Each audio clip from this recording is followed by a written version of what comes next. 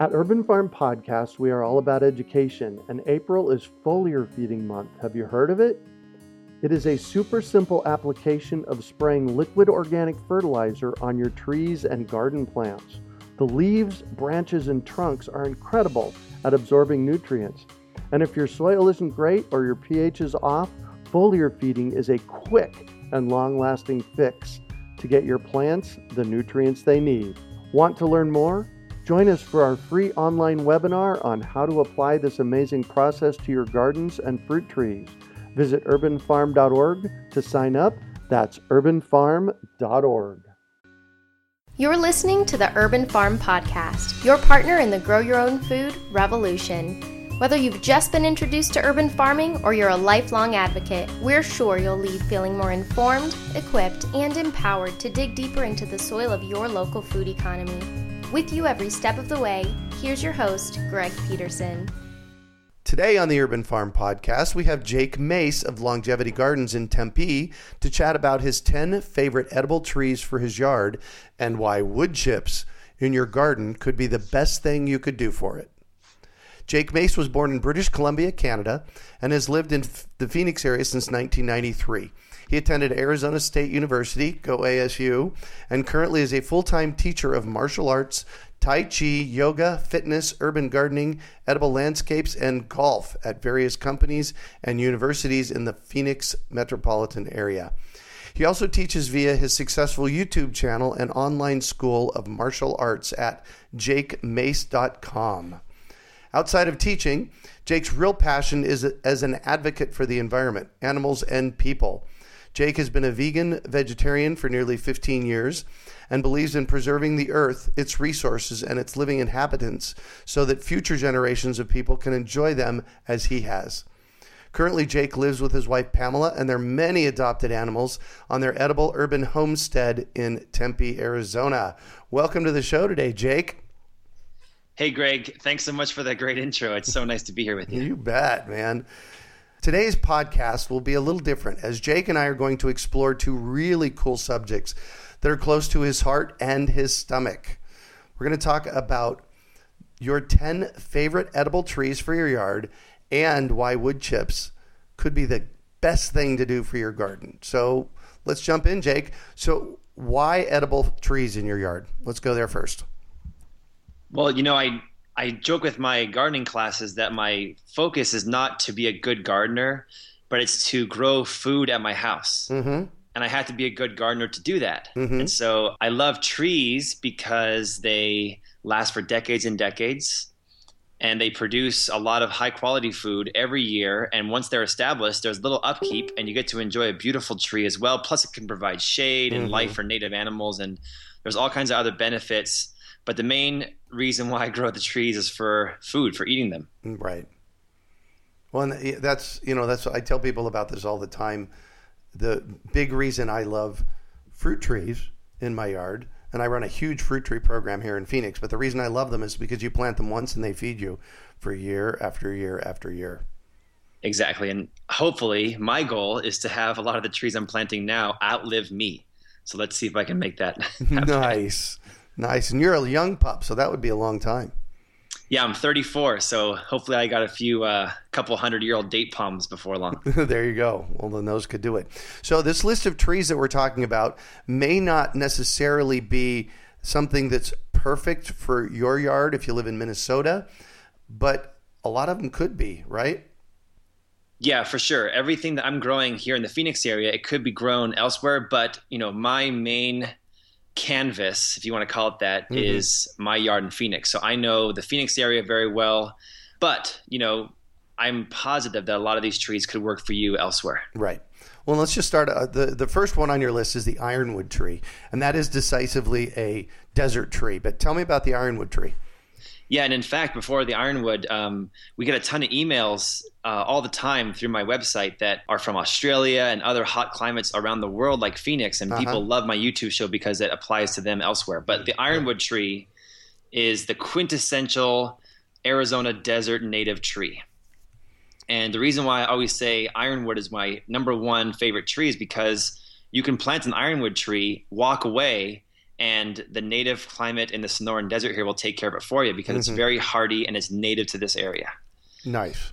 The ironwood tree will produce, once it's mature enough, it will produce edible flowers, and those flowers end up growing into like edible pea pods that are kind of like edamame you would get at a sushi restaurant. And so quite often when I do, I try to hike a few hundred miles every year around the Southwest. Is that all? Yeah, we did about over 300 miles this year. Slacker. And while we're out there, quite often when it's the right season, I eat the Palo Verde pods and the ironwood pods right off the trees, fresh and raw. Nice. Yeah, so the ironwood tree is one that I have a 4-year-old ironwood tree that I planted in 2011 from the Desert Botanical Gardens plant sale. Right. And it was in a 1-gallon pot. So think about a little tiny tree, barely a foot tall. And now that tree is over 15 feet tall. Wow. And is it producing ironwood beans yet? This will be the first year that it does. So it takes about 4 or 5 years from my experience to do that. But in the meantime, it's just a beautiful shady tree. The ironwood does have a lot of thorns on it, but that's common with a lot of the desert Arizona's native trees. Right. Now, the one time that I did eat ironwood beans, they were a little bit smaller than a pea, and they had been roasted, dried and roasted, so they were crunchy, almost nut-like. Have you ever tried them that way? No, but I'm going to now. That sounds great. Exactly. That sounds delicious, yeah. So you eat them raw?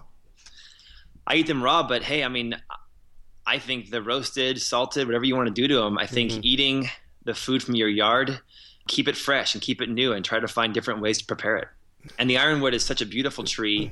It almost looks like if God were to ever speak to me through the burning bush, it would be through an ironwood tree. There you go. There you go. So next on your list is a Barbados cherry. What on earth is a Barbados cherry? Well, so with the ironwood tree, I never have to water. It's completely drought tolerant. It requires no water. The Barbados cherry is not a Phoenix native, but it can take the full Phoenix sun and summer. So it's also called an acerola cherry tree. And the acerola powder or acerola cherry is one of the foods that has the highest contents of vitamin C of all foods. And so you can go to a health food store and you can actually purchase acerola vitamin C powder, or you can just grow a Barbados cherry tree yourself in your yard. Yeah, I started growing. I have a couple of them growing here, and they seem to do pretty well in the winter here when it gets cold. So it's probably something that could be grown in other climates, yes? Completely. And I don't know why more Phoenix residents don't grow Barbados cherry, because mine does lose a little bit of its leaves in the winter and it takes the full summer heat. But what happens is that the Barbados cherry is a tropical cherry. And so it doesn't have a pit. It has multiple seeds.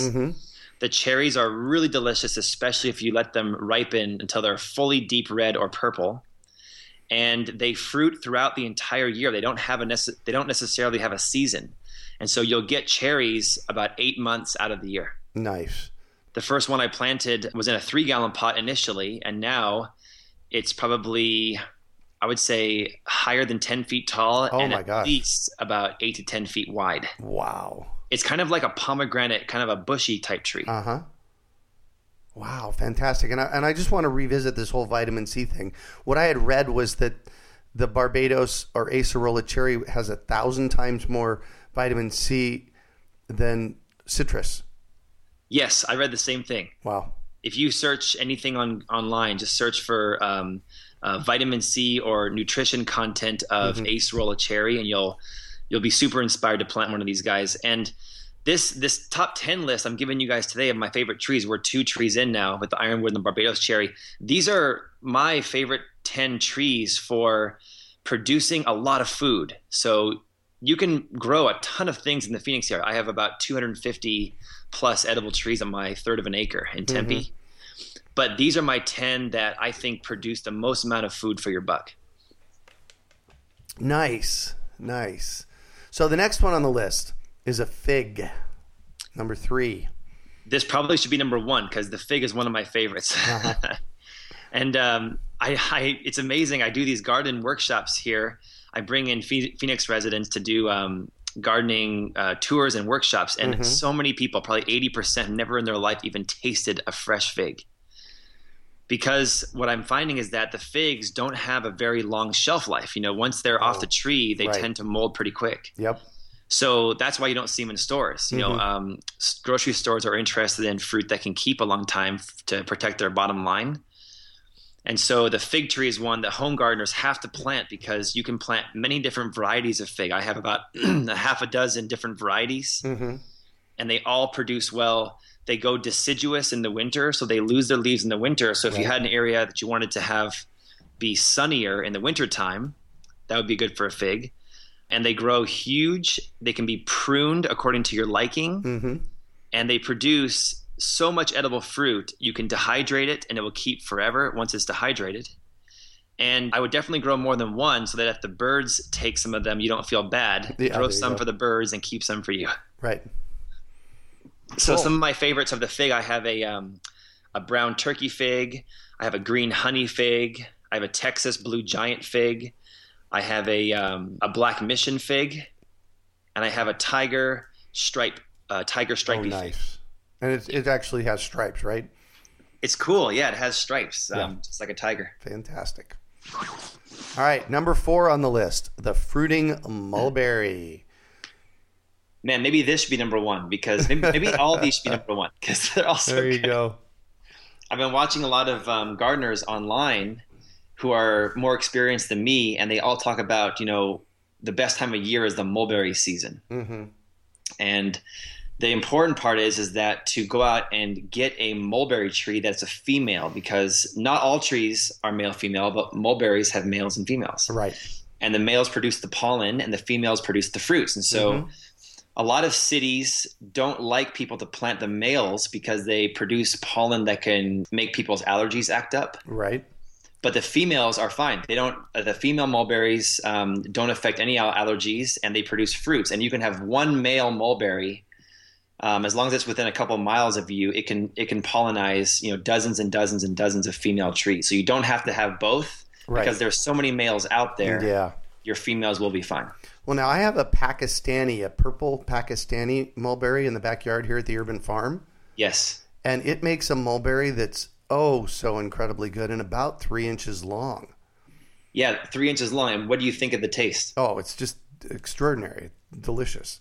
They're like sugary blackberries. Yeah, yeah, they really are nice. And so, and a lot of people think mulberry, and I have a mulberry here on the property also at the Urban Farm, and it makes a teeny little mulberry, and it's just sweet. There's no taste to it. So you have to make sure that you get the right kind of a mulberry. Yes. Yeah, and I'm with you. I think that long Pakistani mulberry is the king. Yeah. It's so good. And the mulberries too, if you go to a store, like a premium store like Whole Foods or AJ's or something, you'll see mulberries on the shelves that are dehydrated. Right. That are in like the raw vegan trail mix section, and they're like $12 for 6 ounces. Wow. So you're talking almost $40 a pound. So man, grow it yourself. And the mulberry tree itself is basically an enormous weed. It grows so fast. It is so much. That is so true. So don't put it close to your house because the roots can be a little invasive. So put it out in your yard and put it in an area where you want to have an instant shade tree, because last year I had a female Peruvian mulberry go from a 1 gallon pot, a little tiny 1 foot tall tree, to a 12 foot tall tree in the first year. And we're going to talk in the second half of the show today. We're going to talk about how you did that. Yes, I have a secret for all your listeners. That's a secret they can do for free to supercharge their trees. Yeah, exactly. Great. Number 5 on the list is the pomelo or grapefruit. Yeah, I kind of lump these in together because grapefruits and pomelos kind of share like a genetic line. They're kind of like grandchildren of each other. Right. But if you have a grapefruit tree that's healthy, it's the best time of year because the grapefruits and the other citrus, they tend to stay ripe on the tree for many months in a row. Right. And so where with like a loquat or a fig, once the fruit is ripe, you have a few days to pick it. With the grapefruit or the pomelo, it's a delicious fruit that keeps and stores well, and you can take your time eating them off the tree because they stay fresh for a long, long time, many months. Right. And I think I'm like you, Greg, where the later I wait to eat them, the more sugary and delicious they become. Right. Oh, I've noticed that about my citrus too. And pomelos are rare. So if you've had a grapefruit before, definitely plant a pomelo because it'll be a beautiful citrus looking tree like a grapefruit, but the pomelos are more rare and they just taste fantastic. And pomelos are more of a true grapefruit that are just pure delight for your taste buds. Right. So what is the distinguishing feature of a pomelo? So when they're ripe, they're very yellow. They're green when they're unripe, and they ripen to a yellow color on the skin. Uh-huh. But what I find is the pomelos that I've eaten, the skin is far more thick than a grapefruit. Yep. The flesh you eat on the inside is usually yellow as well, where most people eat grapefruits that are pink. And so I just find that they're an enormous, like head-sized citrus fruit. That's where I was going with it. They're just enormous. I mean, one pomelo will feed you an entire breakfast. I know, isn't that wild? I mean, they can be bowling ball size. Totally. And I just went to the president of the Arizona Rare Fruit Growers here in town to his house, and he had some mature pomelos he had grown from seed 25 years ago. Oh my gosh! So he had a really cool story, and his were purely delicious. Fantastic. Yeah. Plus, what's cool about the pomelos or the grapefruits is that you can graft them. So if you ever want to get into making Frankenstein trees, they're a great tree to practice with. Perfect. I guess we're at number 6 now, which is a loquat. Yes, and before I got into gardening, I had no idea what a loquat was until I actually saw your tree, Greg, at the Urban Farm at your house. Yep. And then I got a chance to have a friend at the Desert Botanical Garden. I teach their Tai Chi program, their Tai Chi classes. Uh-huh. And she brought me in a couple boxes from her loquat tree of fresh fruit. Nice. And I knew instantly I must plant several of these trees. Now I have about a half a dozen loquat trees. Oh, nice. And I just love them. There's different varieties for those of you who are interested in genetic diversity of trees. I have the Golden Nugget, I have Christmas loquat, and I have one called the Advance loquat. Oh, nice. And what I'm finding is that the loquat is an evergreen in the Phoenix area. It stays green year-round, and it's a subtropical that takes the cold extremely well. I never have to cover my loquat trees in the winter. Yeah, I've never had a problem with the cold, so they could be planted elsewhere, I'm sure, as well. And your tree in your front yard looks beautiful. And how do you like the blooms when they flower? Oh, they've been flowering, interestingly enough, for the past month. And we'll start getting fruit here in the next 30 days, 45 days. Usually by the beginning of April, we're getting fruit off of it. So that's even earlier than a peach ripens. Oh, yeah. Yeah, our peaches don't start ripening until mid-May here. So I think you were the one talking to me before, but one of your goals was to have something ripe at least every month out of the year. Yep, some kind of tree fruit ripe every month of the year. And so loquat would fill that early season month. It absolutely does. That's awesome. And loquat is so underrated for taste. The loquat fruit itself is orange and kind of fuzzy like a peach or an apricot. Right. But the taste is better than those, I think. It's a tropical, delicious, sweet orange fruit. It's so delicious. Yeah, and it's kind of fleshy like an apricot. Exactly. Yeah. But more juicy, I find. Oh, yeah. Definitely more juicy. Yeah. Number 7 on the list is the tangerine or cara cara orange. And I put these together because I have 2 mature navel orange trees in my front yard that fruit really well. Uh-huh. And I have hundreds of oranges off each one every year. Oh, yeah. But that cara cara orange is a rare one. It's like a ruby kind of reddish pinkish on the inside. Right. And I have a tangerine tree that I wish I had more of because the tangerine that I have is actually far better tasting than my navel orange tree. So I definitely encourage your listeners to plant themselves a tangerine tree. Yeah. The tree itself is evergreen. It will last for decades and decades if you take care of it. And like I said, the fruit is delicious. It'll make you healthy. It comes in its own wrapper. I know, isn't that fun? So for people like me who are vegan, I've been vegetarian for 15 years, and I try to eat a lot of raw foods. They're already packaged, ready to go. So I have a tangerine right outside my front door. So as I go to teach a class for yoga or martial arts, I just get out the front door, pick 3 oranges off the tree, put them in my pocket, and eat them in the car on the way to my class. Nice. I love it. Nice. Number 8. You said here a female carob. Yes, and in the Phoenix area, once you start to become familiar with what the carob tree looks like, you will start to see them everywhere. Yeah. And they grow enormous. My friend Seamus has one at his house that's basically a 50 or 60 foot canopy carob tree. Wow. And they'll live for many, many years. But there are male and female. So it's tricky buying a small one because you don't know if it'll be a male or a female. And the males produce only pollen. The females produce the edible pods. And that's what I want. I want the female. I want to kick these males out. Because the female carob tree produces a pea pod that's enormous and black in color, like blackish brown, and it tastes like chocolate. No way. Yes, and so if you are ever looking for a chocolate substitute, like chocolate chip substitute, normally you go and buy carob chips or a carob chocolate chip cookie. Right. And that comes from a tree, and so the actual tree can be grown. But the carob tree that I purchased and planted in my yard, I went to a nursery here in town that already had a female flowering, fruiting carob tree in a box. So it was like a 25-gallon box. Nice. And that way I knew it had already flowered. I knew it was female. Because I didn't want to invest 5 or 10 years into a male one and have it just produce flowers. Right. So now I have a female fruiting carob tree on my property that's just finishing out its first year in the ground, and it flowered. It's got flowers on it right now for the first time, or for the second time. So then you get these carobs, though. They're pretty hard. What on earth do you do with them? Well, when they're raw and fresh, they're a little more workable. You can try to eat the flesh out from the inside, or you can dry them and then pulverize them in like a Vitamix blender or a coffee grounder, and then use the powder for baking and cooking and chocolate substitutes. Yeah, and it's really nice.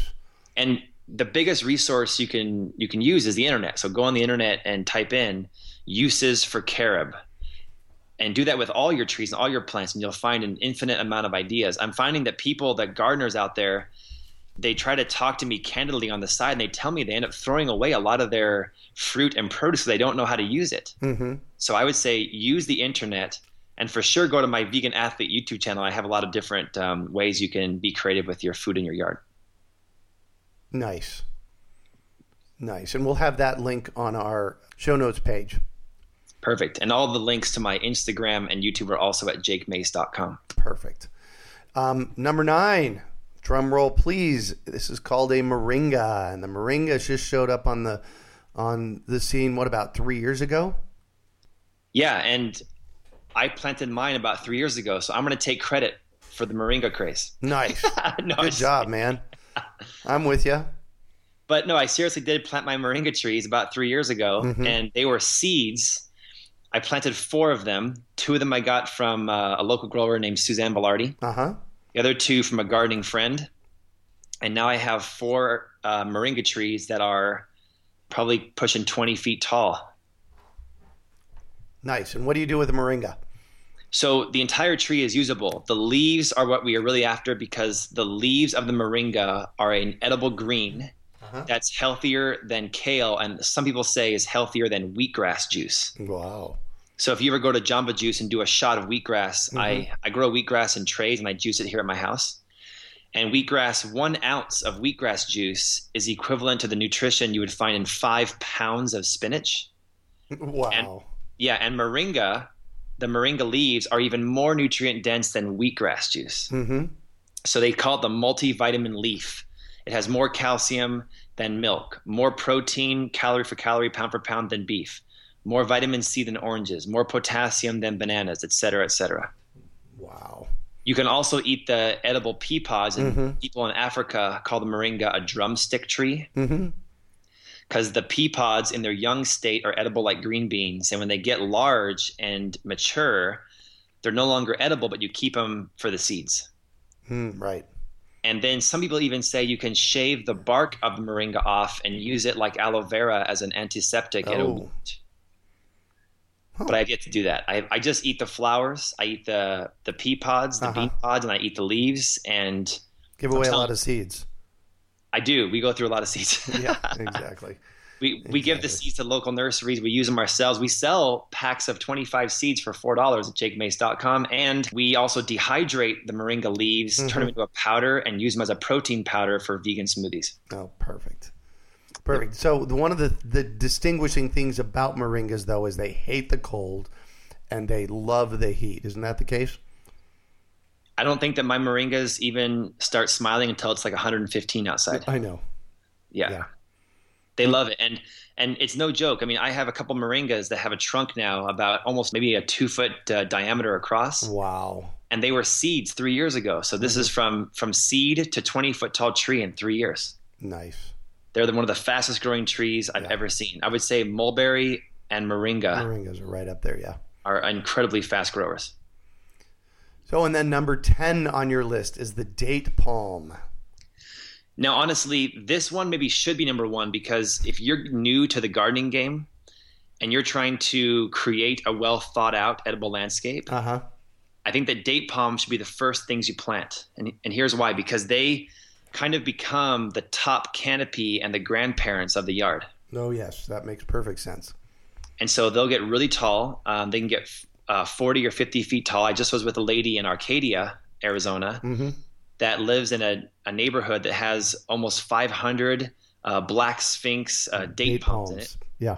And she has a lift that takes us 50 foot up to the top of the canopy, and we ate dates fresh off the tree. Oh, nice.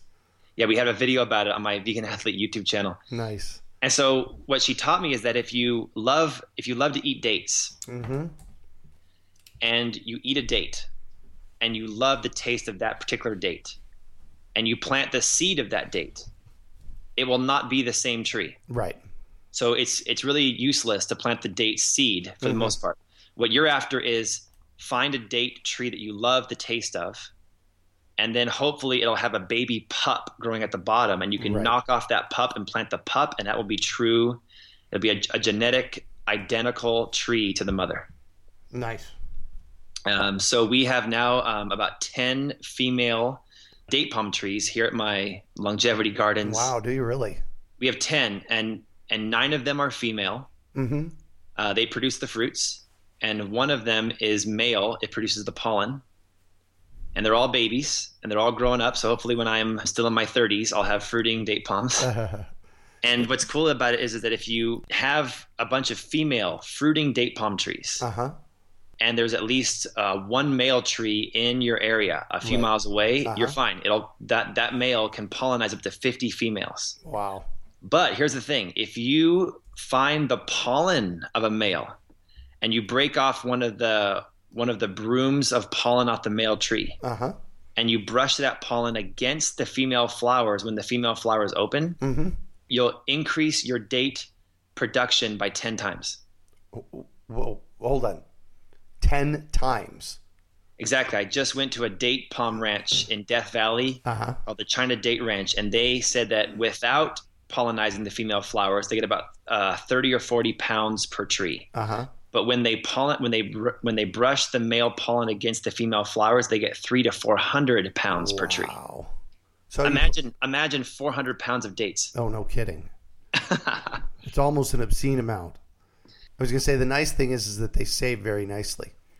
They save incredibly well, especially in the freezer. And if you're a vegan athlete like me, I can eat like 30 dates a day, and they fuel my entire life. Cool. So I'm going to review real quickly. So this is from 1 to 10. We have Ironwood, Barbados or Acerola cherry, fig, fruiting mulberry, pomelo or grapefruit, loquat, tangerine or caracara navel, female carob, moringa, and date palm. And those are my favorite 10 trees if you want to produce some food in your yard. Fantastic. And so when we talked about doing this interview, you said, but Greg, I've got 15. I got 15, but the other 5 your listeners have to go look up on their own. And the other 5 are jujube, starfruit, neem tree, pomegranate tree, and banana palms. Nice. They all work as well, but go look those up, and you can check out my YouTube videos about them at the Vegan Athlete YouTube channel. So let's move on to this next piece. I put a little teaser in here. Why wood chips in your garden could be the best thing that you could do for it. So let's talk about that. Why wood chips? Why would we want to put wood chips in our garden? Because when I have a garden bed, and if I have wood chips in my garden bed, things don't grow. I've noticed that before. So what's the deal? What's going on here? Yeah, I think you were the first person when I took your class years ago that told me the power of including wood chips in your landscape. Yeah. This has been reinforced in me so many times since then. In the last 5 years, I've been gardening. And for the most part, the number one way I'm convinced that wood chips is the way to go is because when you go into the forest and you see these redwood trees or these incredible pines or whatever else you see, Exactly. they're the healthiest, most large, ancient trees you've ever seen. And what is on the ground? 100% wood chips. Yep.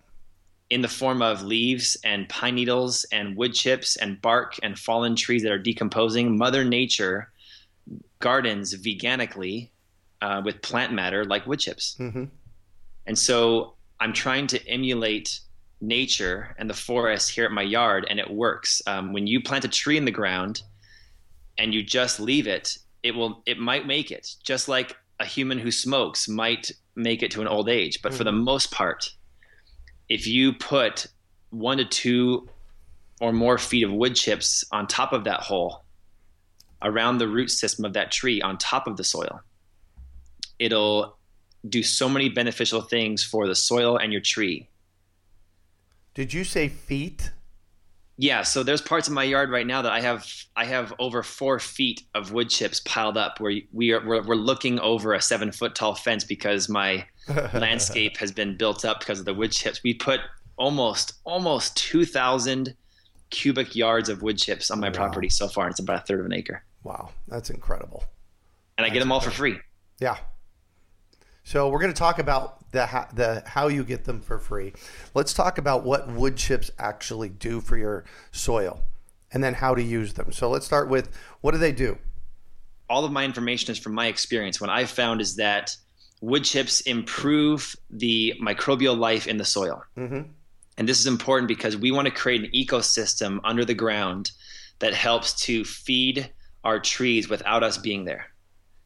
And so there are bugs that we can see, like roly-polies and worms and earwigs and different kind of bugs that are constantly pooping in the soil and eating the organic matter, and they're doing really good things for the tree. The tree then soaks up all the nutrients that those bugs produce. But there's also microscopic bugs under the soil that use the wood chips. As the wood chips break down, they use it as their food. And as they create their colonies of mycorrhiza and microbes and all this kind of other microscopic, life under the soil, the wood chips is their fuel. And as they eat it and break it down, the tree drinks up the nutrients and the byproducts. Perfect. Number two, the wood chips keep the roots of your tree warm in the winter and cool in the summer.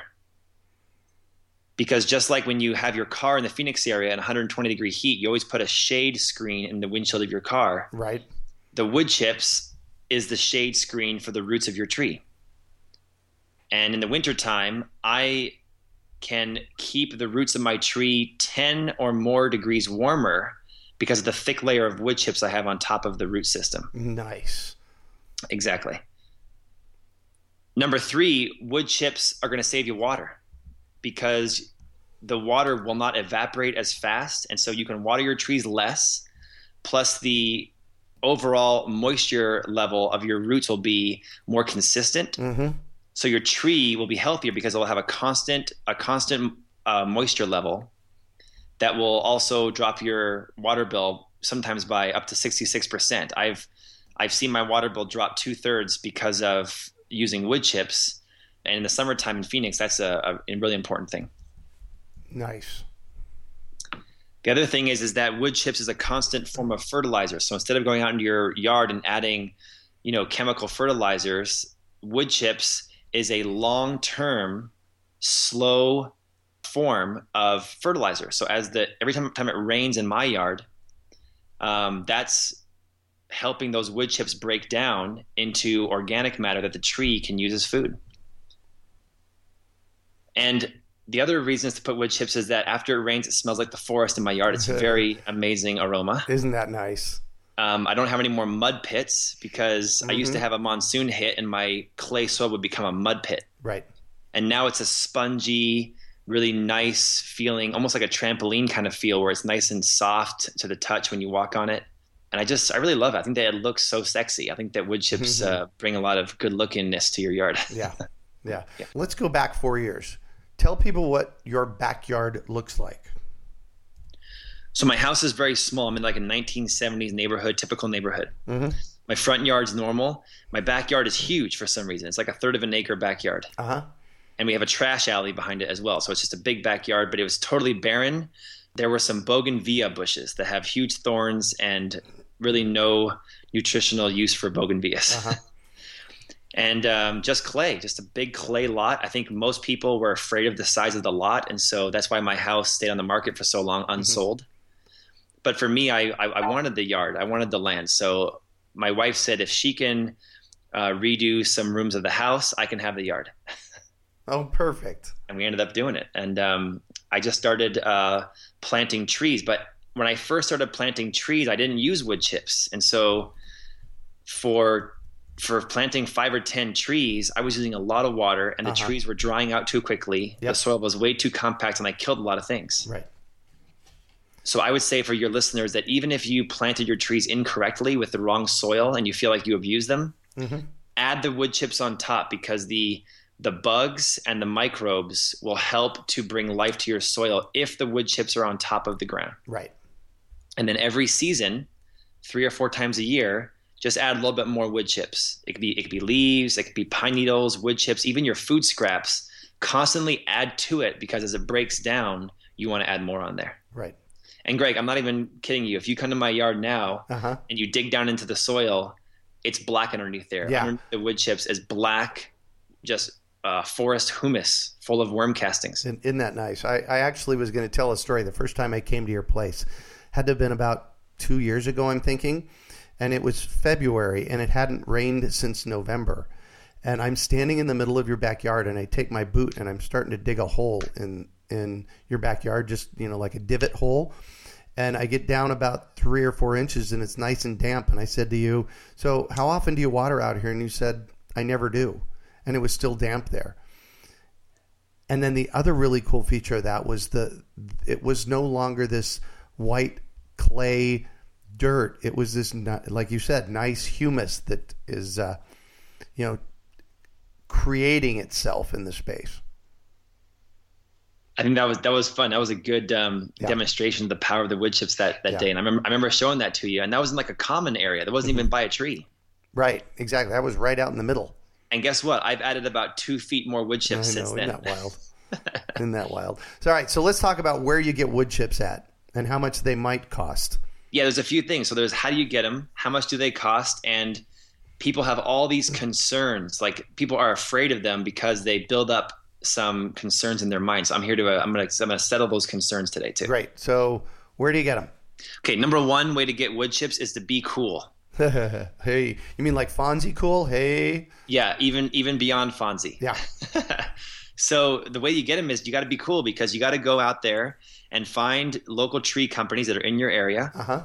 I have about 4 or 5 tree companies that I've called and talked to in the past that are willing to give me the wood chips after they throw trees into their big truck. Right. They have these big trucks with these huge choppers that chop them up into little pieces. Yep. And they have to pay the dump about $100 or more per load to dump them at the dump. Plus, they got to drive all the way down there and waste gas and wait in traffic. And so what's going to happen is that they are going to be much happier to dump them at your house for free, because they'll save $100. But they're not going to want to come to your house unless they're already in your area, because they don't want to drive across town just for your house. They also want to save time. And they also don't want to drop a partial load. They want to drop the whole load or none at all.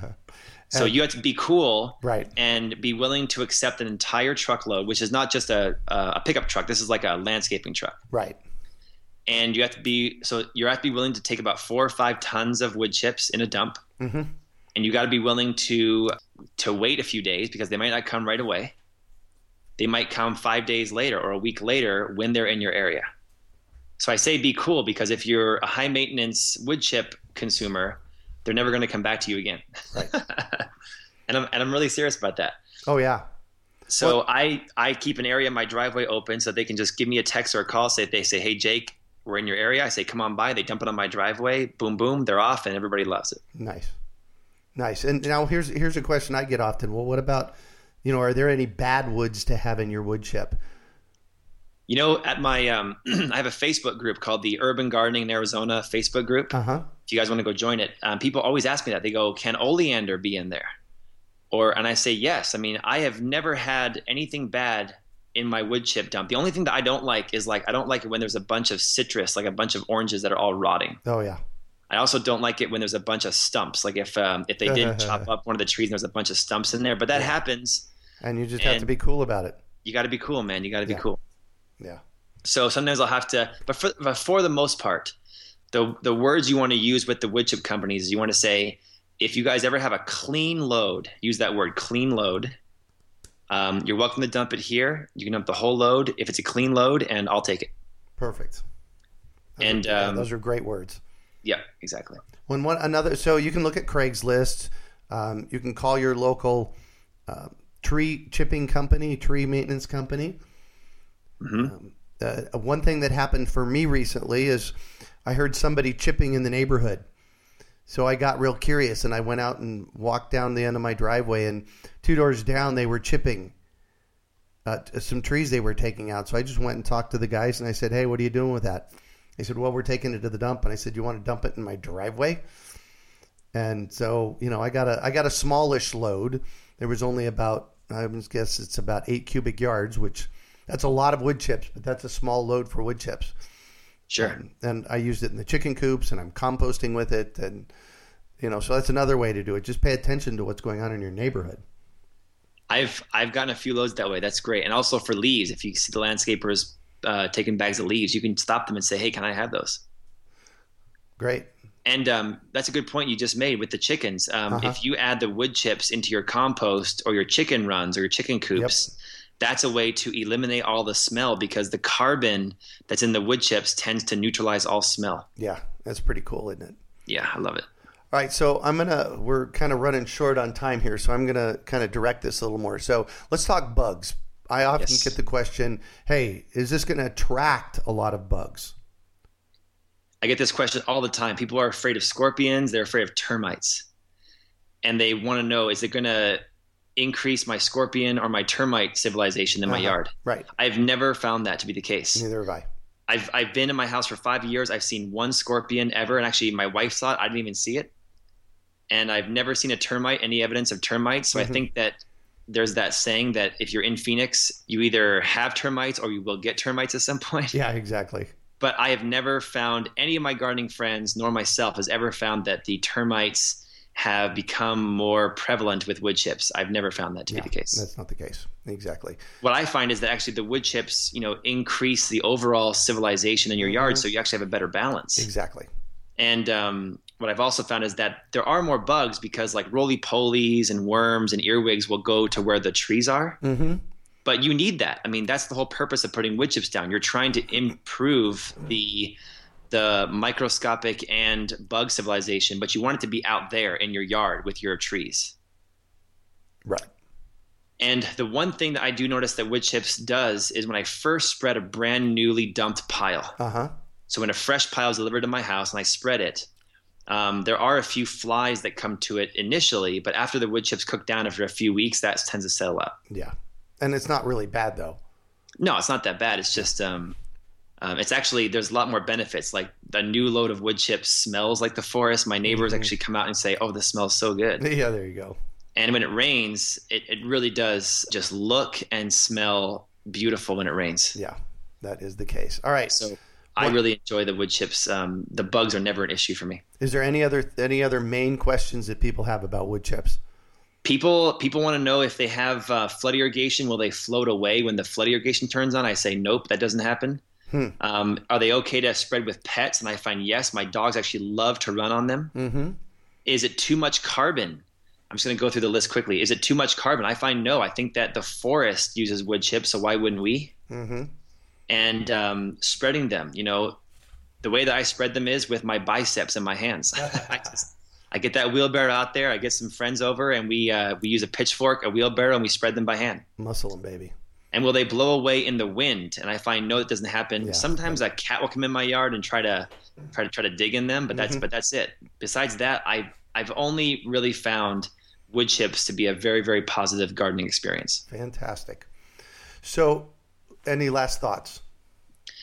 Greg, I think we covered everything. I think that whenever I do a YouTube video, we have about 300 YouTube videos on my Vegan Athlete channel now, and I always end each video saying, please, whoever's watching out there, do two things: go vegan and grow your food at home. And I think those are very important things. I think that if you're living today in the world, it's becoming so overpopulated. We've got to start growing our food at home, because the roof of our house is an untapped energy source. Use solar panels. Yep. And the front and backyard is an untapped refrigerator. Grow your food. Fantastic. Thank you so much for joining us on the show today, Jake. How can our listeners get a hold of you? How can they find you? Email me all your questions at the jakemace.com email system. I'm very active on Instagram at jakemacetaichi. And join my Facebook gardening group called Urban Gardening with Jake Mace. Fantastic. Thank you, Jake. And that's it for today. Thank you so much for joining us on the Urban Farm Podcast. Hey, Greg, I love this show, and thanks for having me on. You bet. We hope you enjoyed today's episode of the Urban Farm Podcast. Remember to listen 3 days a week for tips, advice, and resources to help you on your journey with urban farming. You can find us on the web at urbanfarm.org or send us an email to podcast@urbanfarm.org. In the words of Vincent van Gogh, great things are done by a series of small things brought together. Be encouraged that with each lesson learned and skill developed, you are one step closer in the direction of your dreams. One of the first things that many of us learn when we start to garden is how to water and fertilize the soil. But there is an exception to this rule, and it's called foliar feeding. You should foliar feed, or water the leaves of your plant with liquid fertilizer, when you want certain nutrients to be absorbed better. Not only are the leaves great at uptaking liquid fertilizer, if your soil isn't very good or your pH is off, foliar feeding can help your veggies and fruit trees quickly get the nutrients they need to thrive. If you're ready to start foliar feeding for maximum growth, yields, and quality, head on over to urbanfarm.org/feed the leaves to see our selection of foliar feeding products. That's urbanfarm.org/feed the leaves.